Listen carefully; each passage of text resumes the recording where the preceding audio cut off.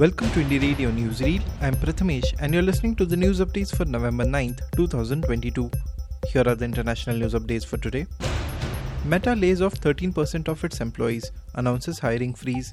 Facebook's owner, Meta, in a blog post on Wednesday, shared that it will be firing 13% of its workforce, which is around 11,000 employees. The company also shared that it will be extending the hiring freeze through Q1 in 2023. In a direct message to employees, Meta CEO Mark Zuckerberg said that staff reductions will be made across the company's family of apps and Reality Labs. The move comes just a week after widespread layoffs at Twitter under its new owner, billionaire Elon Musk. Meta, like other social media companies, enjoyed a financial boost during the pandemic lockdown because more people stayed home and scrolled on their phones and computers. But as the lockdowns ended, people started going outside again. Revenue growth began to falter. Russia to withdraw troops from key city of Kherson. Russia's military has been ordered to pull out of the Ukrainian city of Kherson, the only regional capital it captured since the invasion began in February. Russia's commander in Ukraine, General Sergei Surovikin, said it was no longer possible to keep supplying the city. The withdrawal means Russian forces will pull out entirely from the western bank of the river Dnipro. It is a significant blow as Russia faces a Ukrainian counter-offensive. In these circumstances, the most sensible option is to organize the defense along a barrier line along the river Dnipro, General Surovikin told a meeting of senior military leaders.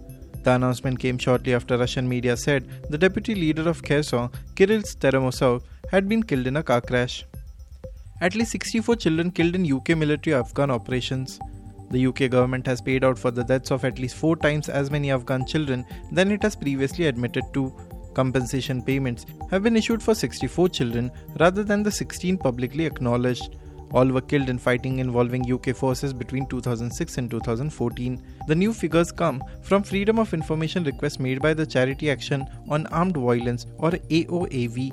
Airstrikes and being caught in crossfire were among the most common causes of death that were listed. AOAV believes the number of recorded civilian deaths caused by British forces is likely to be an underestimate. Of those deaths that have been recorded, the actual number of children killed could actually be as high as 135. Italy's earthquake felt in several countries. A 5.5 magnitude earthquake off the Italian resort of Rimini has been felt across central Italy and parts of the Balkans. Houses shook for several seconds on the Adriatic coast and there were reports of minor damage but no casualties. Schools were shut in parts of the central Marche region and trains were halted around the city of Ancona because of suspected track damage. Italian officials said the quake was 8 kilometers in depth. It was felt in Rome in the west and Bologna in the northeast, as well as across the Adriatic in Slovenia, Croatia and Bosnia and Herzegovina. China's zero-COVID policy under growing strain as cases continue to spread. COVID-19 infections have been rising sharply across China despite increasingly stringent controls amid growing public discontent and doubts about whether the zero-COVID approach will work against fast, stealthy Omicron variants. On Wednesday, China reported 8,176 local infections, up from 7,475 a day earlier. Although this is a small case count compared with the rest of the world, it marks a sharp rise since the end of last month when about 1,000 daily cases were reported. In the southern city of Guangzhou, the center of the current surge, the outbreak continued spreading.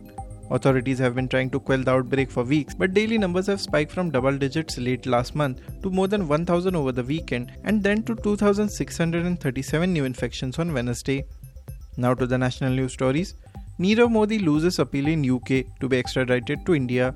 Diamond merchant Nirav Modi on November 9th lost his appeal against extradition on mental health grounds as the High Court in London ruled that his risk of suicide is not such that it would be either unjust or oppressive to extradite him to India to face charges of fraud and money laundering.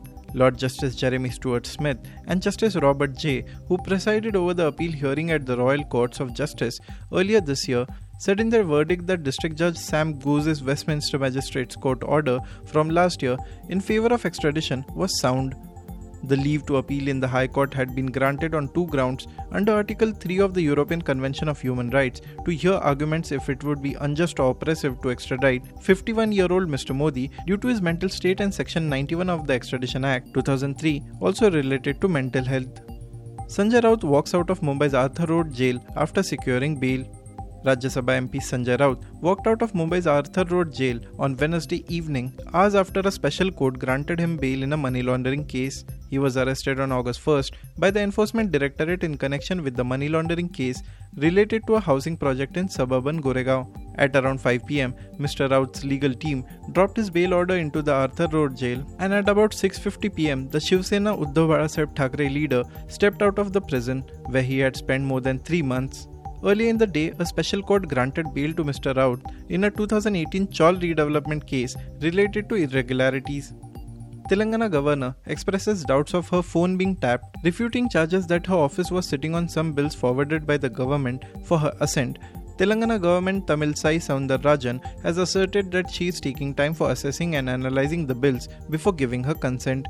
The governor expressed doubt that her phones were being tapped, going by the manner in which posts were being made in the social media about Raj Bhavan. It is being projected as if I am blocking the bills, like setting up of a common recruitment board for filling up vacant posts in universities and other institutions. In fact, I had been insisting that the government fill up all the vacant posts in the universities since I took over as governor of Telangana, she said. The corrupt destroy the country, says Supreme Court countering government in Navlakha case. A Supreme Court bench stated on November 9th that it is the corrupt who destroy the country in a sharp response to the government's claim that people like activist Gautam Navlakha, who is charged under UAPA in the Bhima Koregaon case for alleged Maoist links, want to destroy the country and their ideology is that type. The bench, led by Justice K.M. Joseph, asked, "Who destroys the country? Want me to tell you? People who are corrupt. What happens in every office you go into?" Justice Joseph was accompanied by Justice Hrishikesh Roy. The oral exchange came while hearing a plea made by the 70-year-old Mr. Navlakha to shift him from jail to house arrest for medical reasons. Coal demand in India yet to reach its peak, says Prahlad Joshi. The centre on Wednesday said that the demand for coal in India is still to reach its peak and the dry fuel will continue to play a key role in the energy mix till 2040 and beyond. Therefore, shift from coal will not happen in foreseeable future in the country, according to Coal Minister Prahlad Joshi. Mr. Joshi, in his opening remarks, while chairing a meeting of Parliamentary Consultative Committee of the Coal Ministry, said that there is a push towards energy transition away from coal in the global world.